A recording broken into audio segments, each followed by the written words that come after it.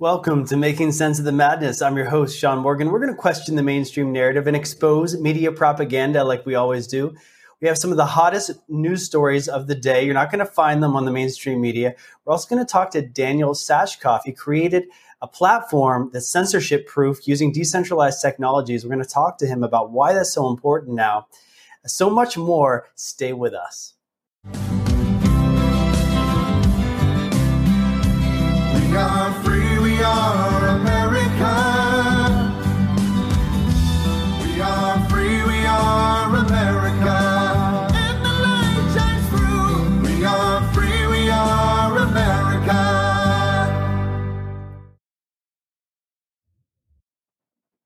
Let's get right into the breaking news. We've got Bob Saget's family is filing a lawsuit to block the release of the details and records related to his mysterious death. I saw a video today where he was on a recent podcast and he had joked that he was going to be dead soon and found in his bed. Very odd statement to make right before you actually die. And so very interesting that his family is trying to block the details about this death. Many people are speculating about it. In other news, we have got Alec Baldwin being sued by the Hutchins family for a wrongful death when he was on the set of Rust, pointed a loaded gun and shot and killed a cinematographer there. He has refused to give his iPhone for a whole month, even though he was court ordered to give it. Well, he's finally did hand it over, but I guess we're going to find out in that court proceeding more of the details related to that incident. And very convenient that recently a mysterious extremist group of 13 individuals with weapons arrived at the Freedom Convoy in Alberta. And it's right when Justin Trudeau invoked the Emergency Act. It makes you wonder if some of those were federal plants. And there is a video here I'm going to show you of the People's Convoy. That's the name of the convoy that's going to be going from California to D.C. 1,000 truckers reportedly getting ready. Let's watch it now. All right, we get some breaking news now. We're still following those truckers fighting for their freedoms in Canada and around the world. And right here, right now, the U.S., a freedom convoy is set to depart from California to our nation's capital in just a couple of weeks to protest COVID mandates. Now, this, folks, is an exclusive right here on The Balance. We're about to get information about those plans. Please welcome Brian Bass. He's a trucker and co-founder of the People's Convoy. Maureen Steele, a national organizer with the convoy. Josh Yoder, he's a pilot and founder of the U.S. Freedom Flyers. And Dr. Ryan Cole is here. He's a co-founder of the Global COVID Summit. Thanks all for being here. Maureen, I'm going to start with you because you got some breaking news for us. You got some information about the U.S. version of the Canadian Truckers Convoy. Tell us about it. Hi, Eric. Thanks for having us. Yeah, we do. We have a big announcement today. We are here to announce that the Global COVID Summit, the doctors of that, and the pilots of U.S. Freedom Flyers are joining hands with the truckers in the convoy. Some of them will be embedding in the convoy, and this is exciting. This is a slice of Americana, and that white collar and blue collar are joining hands, and we're all in this together. Okay, great. Brian, now you're one of the co-founders of the convoy. Tell us what the plan is. What's your message? Our message is kind of coupled there, but freedom, end the state and federal mandates, and the how do I say it? End the emergency power authorities. Remind Americans of their freedoms. People have become too comfortable with government imposition on our freedoms. And then, of course, accountability. We want congressional hearings, and Americans deserve clarity. Yeah, and Josh, I think this is fascinating. Pilots getting involved as well to support your fellow freedom-fighting patriots. Tell us why you guys got involved. Yeah, absolutely. As everyone knows, the airline industry, we had really totalitarian orders that came down, mandating that we get the jab or lose our jobs. We stood up starting back in August, and it was very effective within our industry. The truckers and the doctors came to us and asked us if we would support the movement, and we just want to stand with them in solidarity. We believe that Americans deserve freedom. It's really frustrating to see that people have allowed, so much of our freedoms to be taken, and I think it's time that we all stand together as Americans. This isn't about pilots, truckers, or anyone else. It's really about the American people as a whole. No doubt. And that's why we've been so extensively covering this, because it is about our freedoms, our hard-fought freedoms. We lost a lot of lives fighting for that flag and the freedoms that seem to be so quick. The dictators seem to be so quick to pull away in Canada and maybe in the U.S. Dr. Ryan, tell me about why doctors are getting involved in this. We've been sharing the science. We've been sharing the challenges and problems with what's been going on, what's been suppressed, the way we've wanted to help and save lives, the dangers of experimenting on humanity with unproven gene shots. And so today, I'm not a doctor. I'm with the pilots, and all of us today are truckers. I have a big truck, a big rig on my farm, and I know Brian. He's a freedom-loving, just red, white, and blue through and through. This is a peaceful movement about bringing back those freedoms that, like you said, we fought for. This is about ending the emergency powers. This is about, the mandates. They're going to pull those back. They better.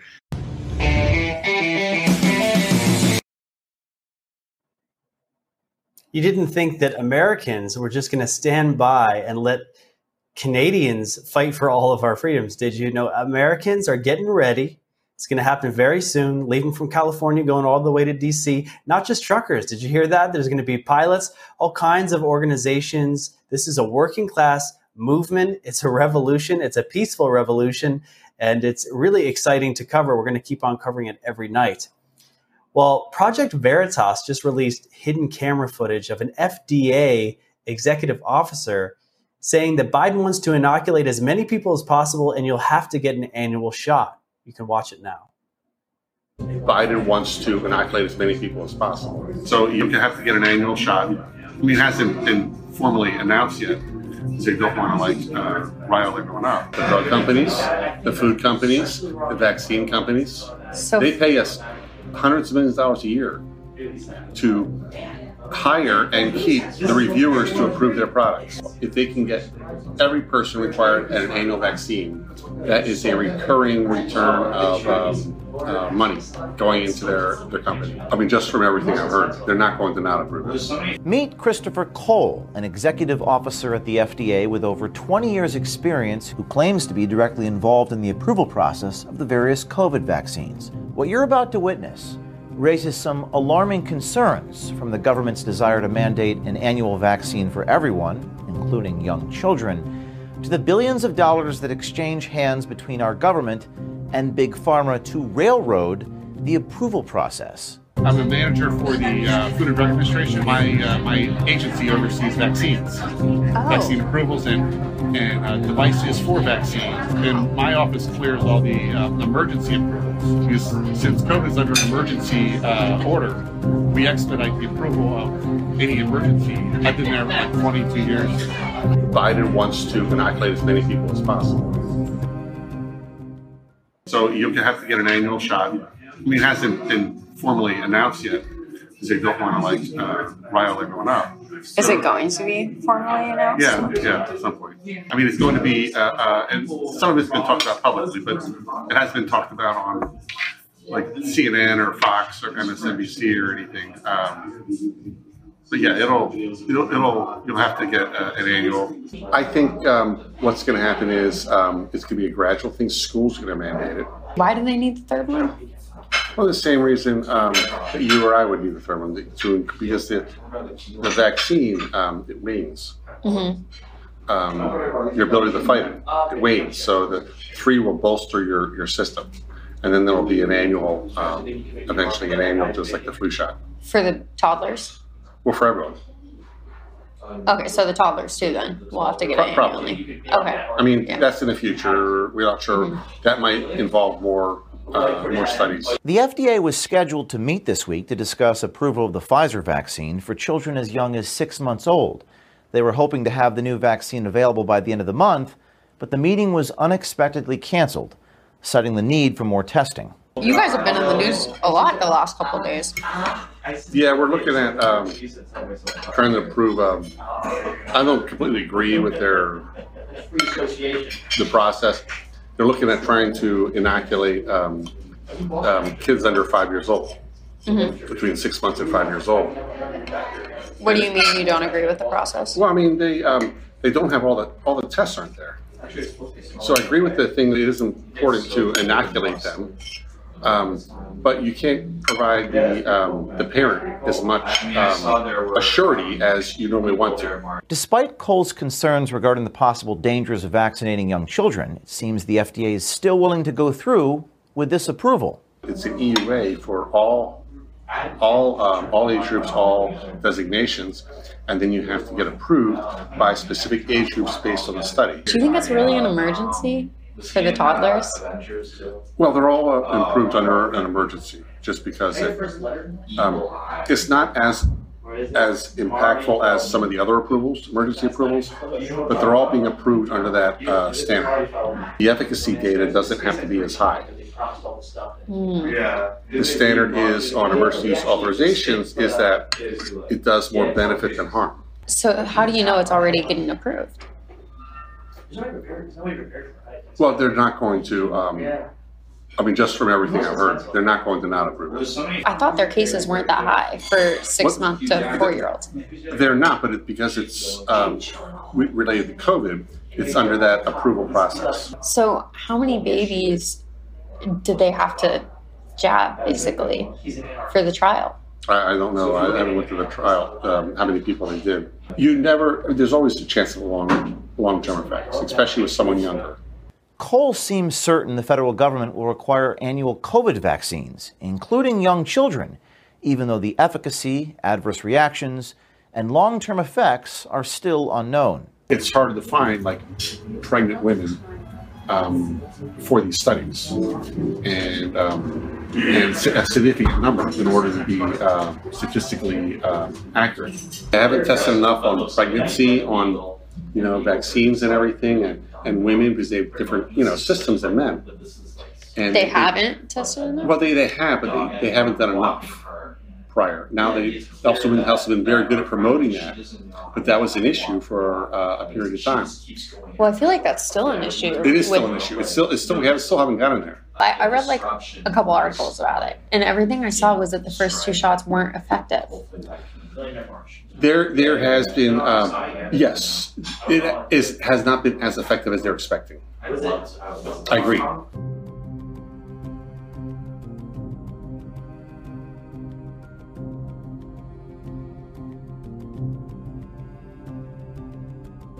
And if all that doesn't raise some eyebrows, just wait until you see what he says in part 2 about the billions of dollars exchanging hands between our government and Big Pharma, and what really goes on behind the scenes during the approval process. There's almost $1 billion a year going into FDA's budget from the people we regulate.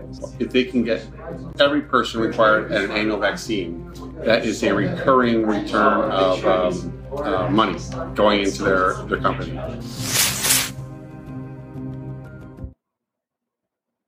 He was just so cold when he was talking about those toddlers, how he knew it wasn't an emergency, that toddlers are not getting sick and dying from COVID, and yet he seemed totally fine with these toddlers getting inoculated every single year. I'm so happy that Project Veritas is doing this type of work so we can find out what's behind the curtain. What do they really think? And so looking forward to part 2 on that. The Canadian Parliament members have been shouting down Trudeau multiple times as he dodged questions about his unprecedented use of the Emergency Act. Check out this video. Prime Minister invoked the Emergencies Act. 24 hours in, and there are more questions than answers. Questions about whether this is justified, questions around if the criteria is met, questions around what this means to Canadians' rights and freedoms. Parliamentary approval is required in order for the Prime Minister to use this unprecedented sledgehammer. So, can the Prime Minister tell us, when will Parliament be debating this? Will it be coming to us on Friday? And does he expect that we will look at it Friday, but then rise, take a week off, and not actually deal with this until March? The Right Honourable Prime Minister. Mr. Speaker, after discussions with Cabinet and caucus, after consultations with the premiers of all provinces and territories, after conversation with opposition leaders, we decided to invoke the Emergencies Act to supplement provincial and territorial capacity to address the blockades and occupations. I want to be very clear, Mr. Speaker. The scope of these measures are time-limited and geographically targeted. They are reasonable and proportionate to the threats they are meant to address, and they are fully to be compliant with the Charter of Rights and Freedoms to reassure all Canadians that this is the right thing to move forward with. The Honourable Leader of the Opposition. I had a very simple question to the Prime Minister he was not able to answer. It would appear this could be more political drama for the Prime Minister. He name calls people that he disagrees with. He wedges, he divides, he stigmatizes. Yet in spite of all of his failure, Coote's border has cleared. Windsor has opened up. Provinces and police are doing their jobs, and blockades are starting to come down. But the Prime Minister thinks that now is the time to use this extreme measure and invoke the Emergencies Act. Isn't it true that the Prime Minister's actions could serve to actually make things worse and not make things better? Exactly. The Right Honourable Prime Minister. Mr. Speaker, this is about keeping Canadians safe, protecting their communities and neighbourhoods, and ensuring the jobs and our economy. I'm afraid I'm going to have to interrupt the Right Honourable Prime Minister. I'm trying to hear the answer, and I'm having a very difficult time. There's some shouting going on. I'm going to have to ask the honourable members, maybe just keep it down. And if you've got something that you're not agreeing with, talk amongst yourself with someone next to you. You don't have to shout it out to the person across the floor. The Right Honourable Prime Minister. Mr. Speaker, you are absolutely right. This is a time for responsible leadership, not crass partisanship. The situation requires additional tools not held by other federal, provincial, or territorial law. It's what responsible leadership requires. These measures must be and will be compliant with the Canadian Charter of Rights and Freedoms. We will always defend the rights of Canadians to peaceful assembly and to freedom of expression, but these blockades need to end, and unfortunately, Conservative politicians continue to encourage the leaders of these blockades. Well, Leader of the Opposition. Well, let's get down to the basics of what this is really about. This is about the Prime Minister's ideological attachment to keeping COVID restrictions and mandates. 63% of Canadians want the restrictions and mandates to end. Conservatives presented a motion yesterday asking simply for a plan, but the Prime Minister is in denial and is ignoring the science. He might as well be back at the cottage because he's doing nothing productive or constructive to help this situation. Can the Prime Minister tell Canadians when he will end the divisive, outdated, and unscientific mandate and restrictions? The Right Honourable Prime Minister. Like I said, this is a time for responsible leadership to end these blockades. Unfortunately, the Conservatives continue to play partisan games. The Conservative member of Provencher just yesterday... I'm sorry, I'm going to have to cut off the Prime Minister just for a second. And just... I mean, heckling is usually throwing one comment out. Clever, hopefully, although not always necessary.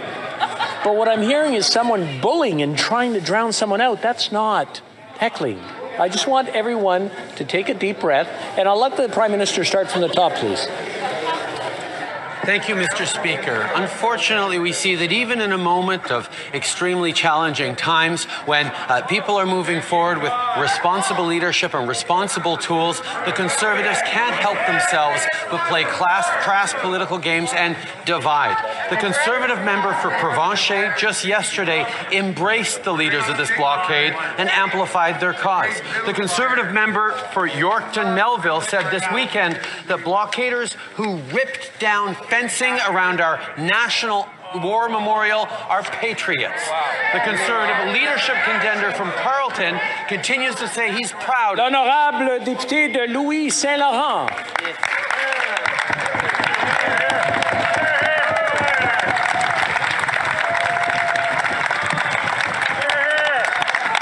Président, pendant 17 jours, le premier ministre n'a pas levé le petit doigt sur ce qui se passait ici à Ottawa. Plutôt, il a insulté les gens qui ne l'écoutaient pas, qui ne partageaient pas son point de vue. Résultat, Monsieur le Président, hier, le premier ministre a sorti une loi qu'on n'a pas utilisée pendant un demi-siècle.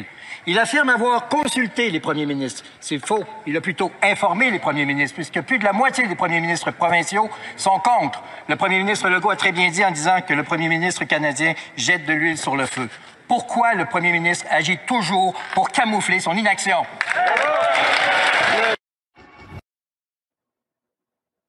Well, it's always interesting to see another country's parliamentary procedures as both more polite and more rude at the same time. But this is a historic time, and it's good to see that there is opposition even in the highest halls. And I'm looking forward to seeing Canadians fight this out to the bitter end to get their freedom. Well, it's interesting development that we learned from Robert Malone about Trudeau's family, their foundation, and their conflicts of interest. Listen to this. There is in Canada quite a bit of speculation that Justin Trudeau and his family's foundation holds 40% of Acuitas. Acuitas is the manufacturer of the cationic lipids that are used by Pfizer and the formulation technology. It's privately held. So there appears that there may be a major financial conflict of interest on the part of Mr. Trudeau. You got to be kidding me. How long have you known this, Robert? I have known that there was speculation that this might be the case. Remember, I know Peter Cullis, the academic at the University of British Columbia that gave rise to Acuitas, and I've spoken to him over time, including over the last couple of years, a couple of times. I've known him professionally for decades. Very interesting development. It's unbelievable. This is a bombshell. And if we find out that Fauci and Trudeau and Biden and all of these technocrats are personally profiting while people die from this stuff, it's going to really, really be bad for them. This is crimes against humanity, and they're trying to profit at the same time. Well, a Holocaust survivor named Vera Sharov says that this tyranny really is like the Holocaust and the experimentation that the Nazis did, despite the fact that leftists don't like that comparison. Well, she has credibility. Let's listen to what she has to say. I think the best thing that's happened so far are the truckers in Canada, who hopefully will be a model for other truckers and other working class people who will rise up and say enough. They are our hope. And it's a fact that we really, really need to recognize that people who are not totally brainwashed can see the big lie.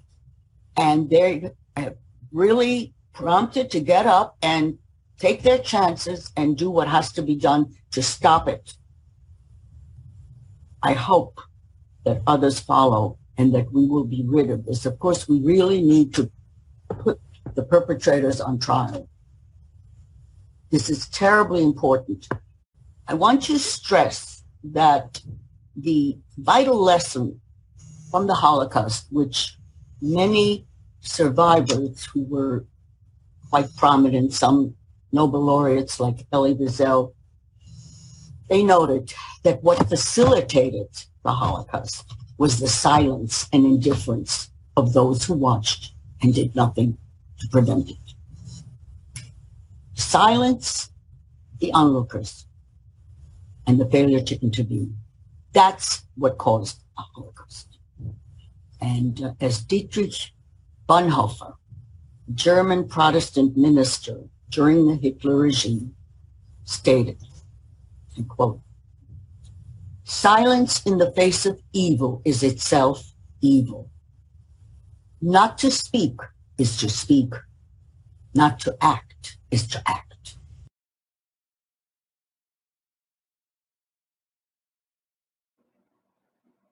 Well, that is such a great, inspiring message. And I think everyone at home can really make the decision right now. Are you going to be silent? Are you going to do nothing? Or are you going to speak out? Are you going to be a part of this historical movement to secure our freedoms for the future generations? That's it for the breaking news update. When we get back, we're going to talk to Daniel Satchkov about his platform that is censorship proof. And we're just going to hear a word from our sponsor. We're going to talk to Daniel soon. Hello, everyone. This is John Michael Chambers, the creator and founder of American Media Periscope. Family, finances, faith, and freedom are four things that most of us would do almost anything to protect. At American Media Periscope, we trust the team at Sovereign Advisors with financial advice.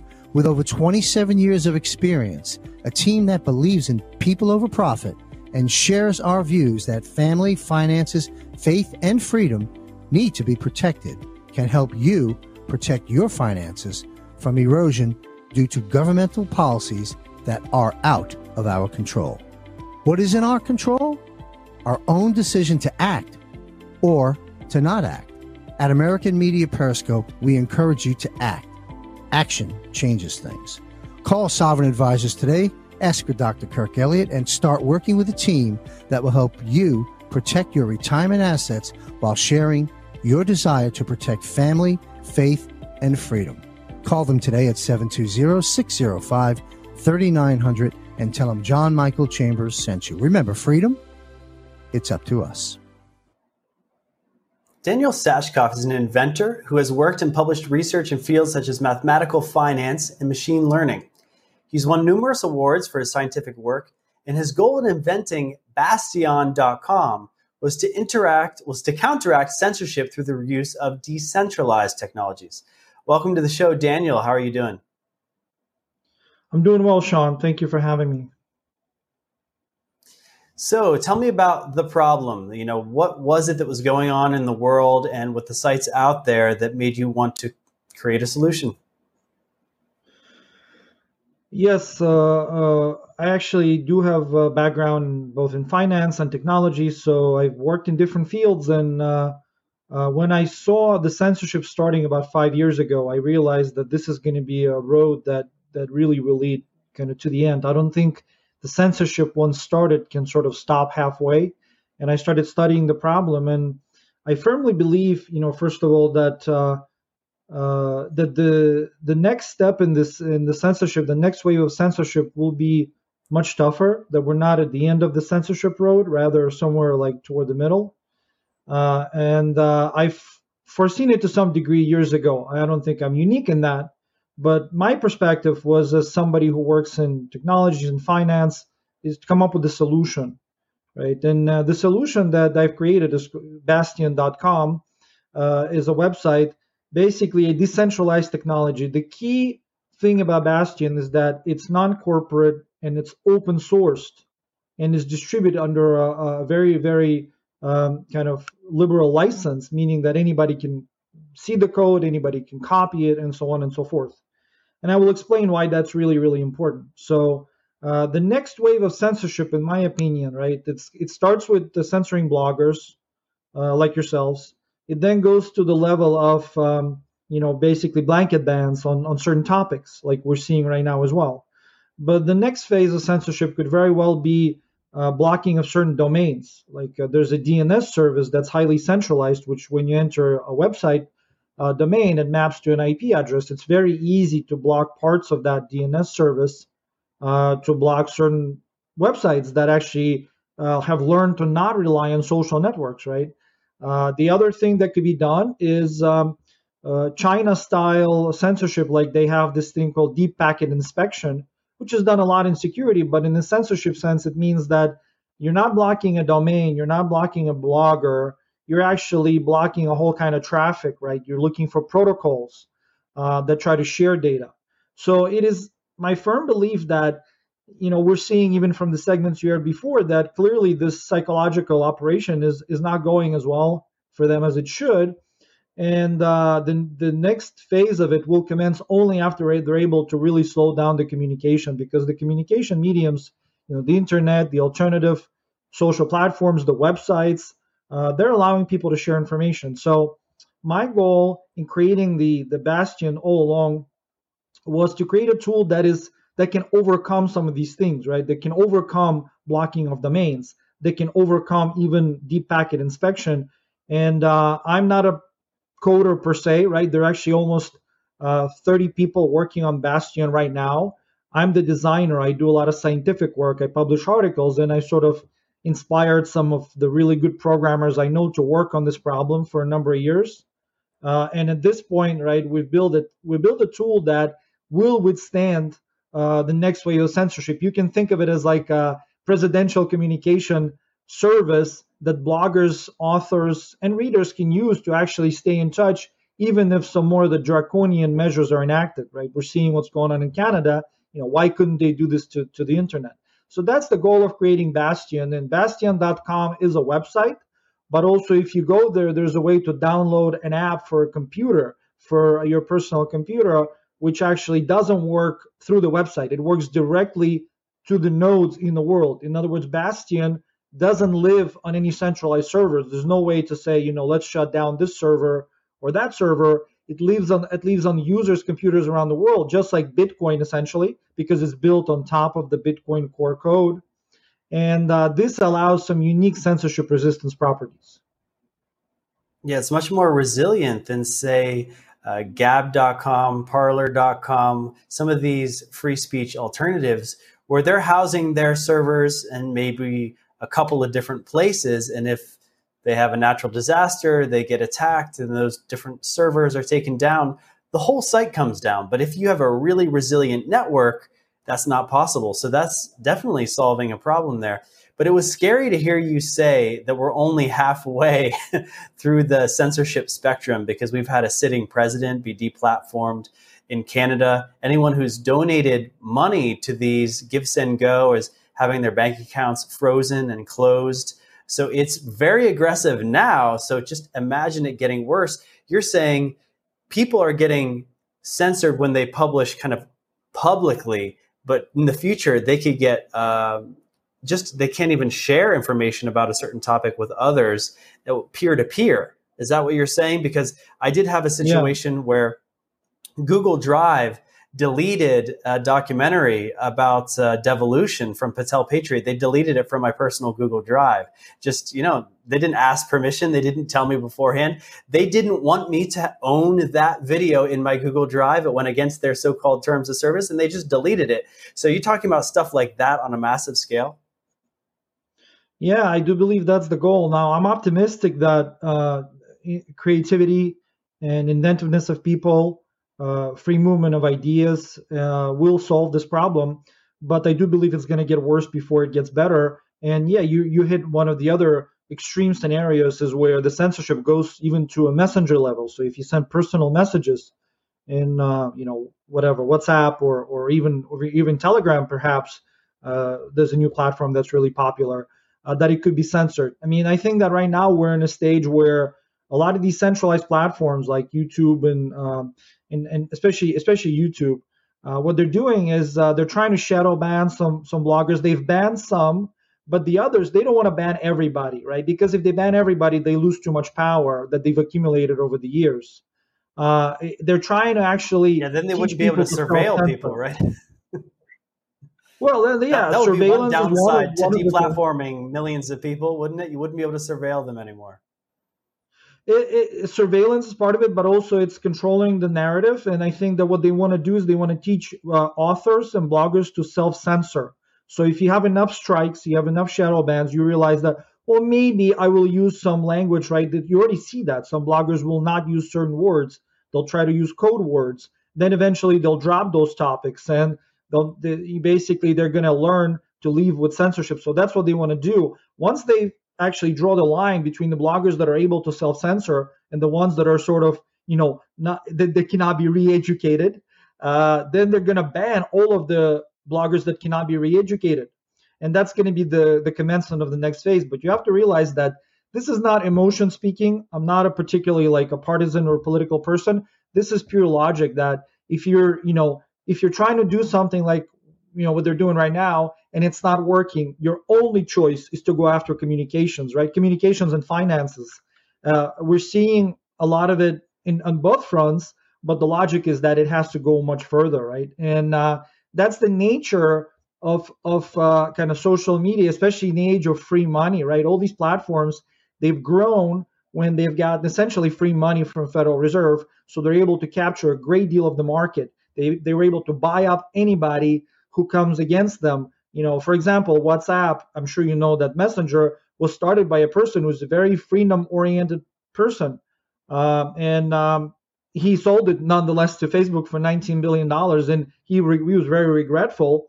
But that's the nature of the corporate project. Whereas with Bastion, what we've done is we said, let's not create a corporation with shareholders, board of directors that can actually be bought.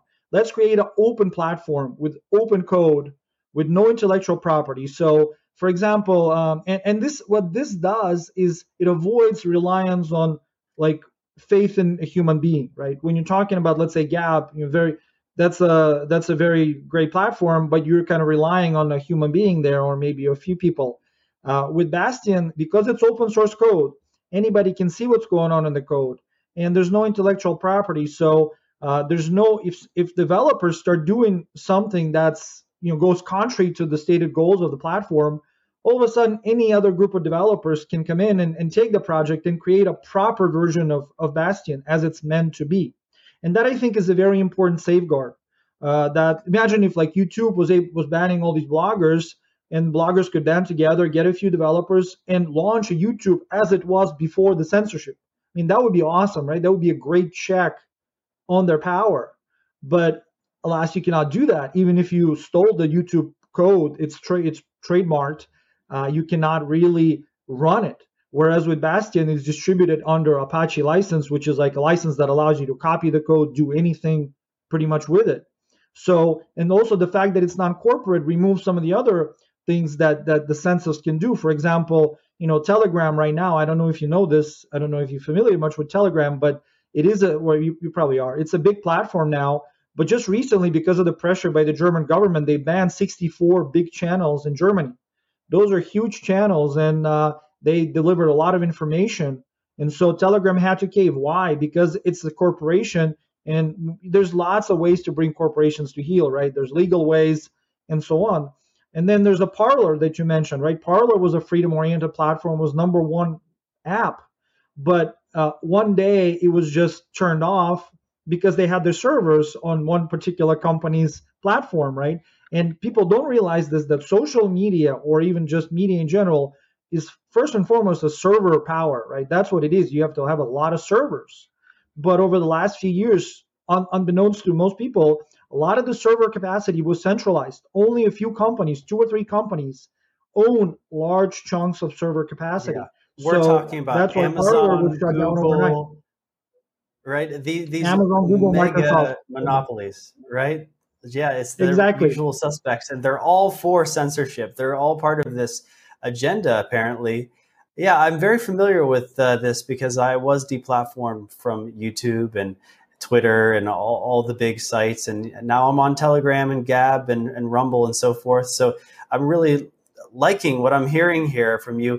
I'm curious about your background because I read that you were from what was called the USSR, and so are there any similarities between a communist regime and censorship and re-education and self-censorship, and can you talk about that? Yeah, and I left Soviet Union when I was 15, but certainly I was already very conscious of what was going on, and I had a family history. One of my relatives, a couple of generations back, was a nun that was sent to Siberia for re-education, essentially, because she didn't have the right beliefs, and so on. So I have seen those things, and obviously I think that is one of the reasons that jolted me right back when most people said, "Oh, that's paranoid," don't worry about it. It's just they're going to ban people here and there, but the free market will win out. What they didn't realize is that there's no longer any free market. When you can borrow money at zero, certain players have access to free capital and others do not. That is not a free market. That is as centralized as you can get, not less centralized than like a communist economy, really, in the long run. So that made me, I think, see the censorship for what it is. That's not being incidental, but being core to the strategy and looking at the logic of it, trying to abstract myself from the personalities, right? People like to hate on, Mark Zuckerberg or whomever, and I'm not saying they don't deserve it or what. I don't really get into the personal opinions. I think that it's more important to look at the underlying mechanics and the underlying forces, and they're all were clear like five years ago that this will get really, really bad. So I think at this point, it's worse than Soviet Union, honestly, because in Soviet Union, most people realized that there was censorship. Most people didn't, they understood that there is censorship, and they only shared information personally, sitting down at the kitchen to, at a meal or something. Whereas right now, I think that many people don't realize the degree of censorship that occurs, and you can't get away from censorship by kind of ignoring it, and basically you have to sort of comply, and you have to bend the knee, so to speak, to a lot of these things that are happening. So that's why we worked for years on this platform that doesn't have a central server, right? It's just like Bitcoin. It lives around the world. And also, very importantly, it doesn't require any personal info. It's not tied to your phone number. It's not tied to your email. Doesn't keep any record. So it's a platform. You can open multiple accounts. Obviously, we have to fight against bots and such things. Then there are mathematical algorithms against that. But it doesn't require personal info. It's open source, and it lives on servers around the world. So I would encourage people that even if and I'm not arguing against certainly Gab or Rumble or anybody. I think that's great. You have many platforms. It's harder to pin this down. But ultimately, you have to realize that if the tech censorship goes to the levels that I predict, then it may not. But I've been right more than I've been wrong over the last couple of years, unfortunately.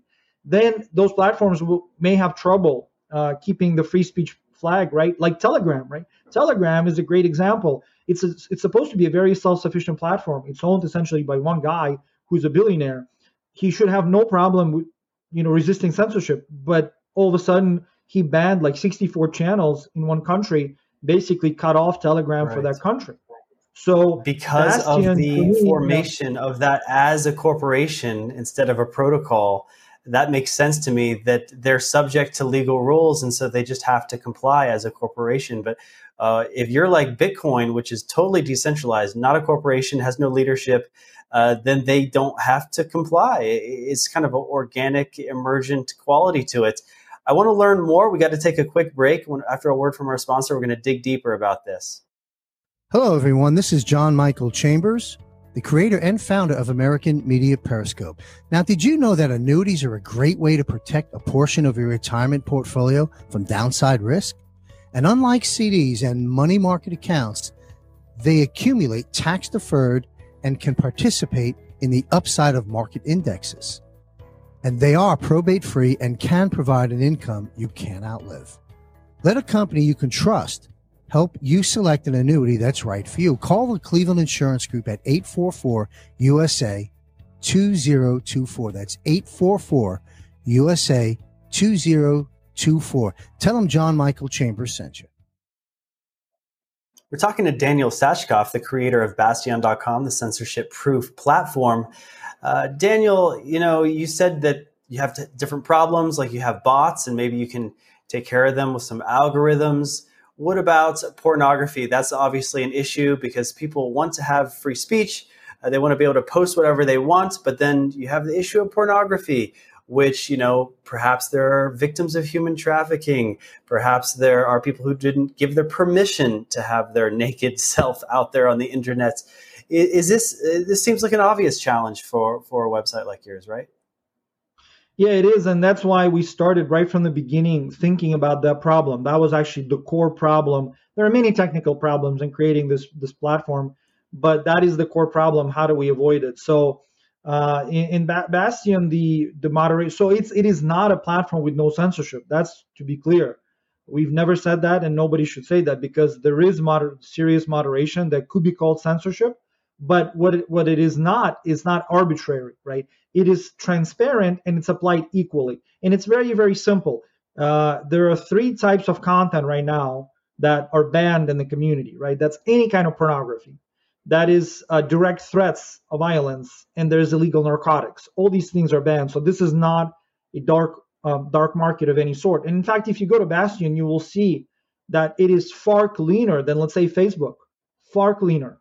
That is because when we started the platform, right, it worked. It was in beta test for like 2.5 years, and it gathered certain number of people. And when you're on a platform for a while, you become one of the moderators. And these moderators fulfill the code of the platform, right? We call it the code of honor. I mean, the Bastion is something like medieval, so we call it code of honor.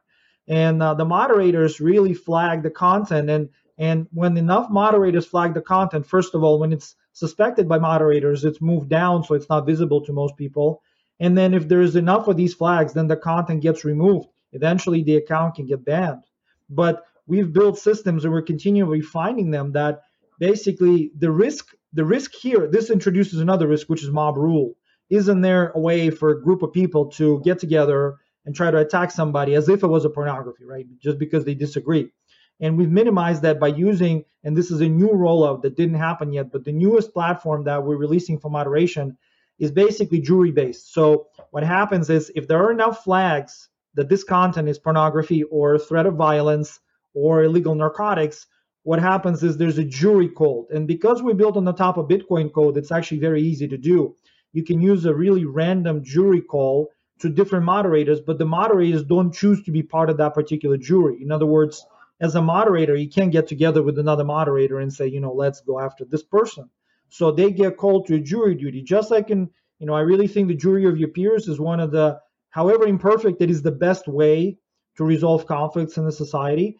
And so you get enough jurors called, and then there's a quorum for people to vote, and they have to vote unanimously to that yes, it is a pornography. At that point, the account gets locked for a while, and if there's a repeated offense, right, you get a second jury conviction. And the second jury, by the way, cannot have any members of the first jury. So this is like really difficult to actually ban people for disagreement. This has to really work. And then the second jury pretty much can ban the account. So if you go to bastion.com, register, you will see that it is a very clean platform. And when people come in and try to disregard this and post stuff that is not allowed by the community, they get very quickly downvoted and they get thrown out of the platform. So this system already is in operation for 3.5 years. It's shown itself to be very strong. We expect there'll be more attacks, maybe not even for people who want pornography, but just for people who want to destroy the platform. But there are lots of ways that we can handle this because, yes, it seems like it's difficult to do, but also there is a blockchain, right? The blockchain gives you a lot of opportunities to create like jury-based moderation and so on. It's all up to the people, really. If people are members of Bastion, right, if they go crazy and decide to allow this stuff and don't moderate it, don't go to jury duty, then it will die. So I'm actually looking at Bastion not just as a platform, but almost like as a social, a social experiment, if you will, in responsibility. I feel like, especially the last couple of decades, the technology led us to a place of dependence. The convenience is not the main thing. Even though Bastion, you go check it out, it's very smooth, it works very well. I don't think it's inferior to any of the big platforms, but it is not convenient in the sense that, for example, your private key, just like Bitcoin private key, if you lose it, nobody can restore it for you. You can't just go to Google and say, restore my password. Right? It's not convenient. Some people complain about that. Why can't you restore my password? And I explained to them, do you realize that the fact that the Google can restore your password means that they can control your account completely, right? So this is an element of responsibility by having your private key, writing it down just like Bitcoin, and being an owner, responsible owner. So I think that the Bastion has already proven itself as not just a place for free thought and free speech, which it is. It's got a lot of great bloggers. I invite you to join it because, as one of the platforms. But it's also shown itself to be a way for people to get out of this dependence, right? Get out of the dependence on It's convenience. a parasitic right? relationship with the big tech. They make everything so convenient. I mean, Gmail archives, everything is so searchable. Oh, I just love that product. And yet, when I try to send a message to a friend using Gmail, sometimes certain keywords will trigger some kind of filtering algorithm and it'll be sent to my friend's spam folder. So like I said, Google Drive, they deleted a documentary that had nothing illegal, nothing bad about it. So we got to just give up that convenience and maybe be willing to learn a little bit about the new kind of private way of interacting. Can you describe in a little bit more detail this spectrum of censorship and where it could go?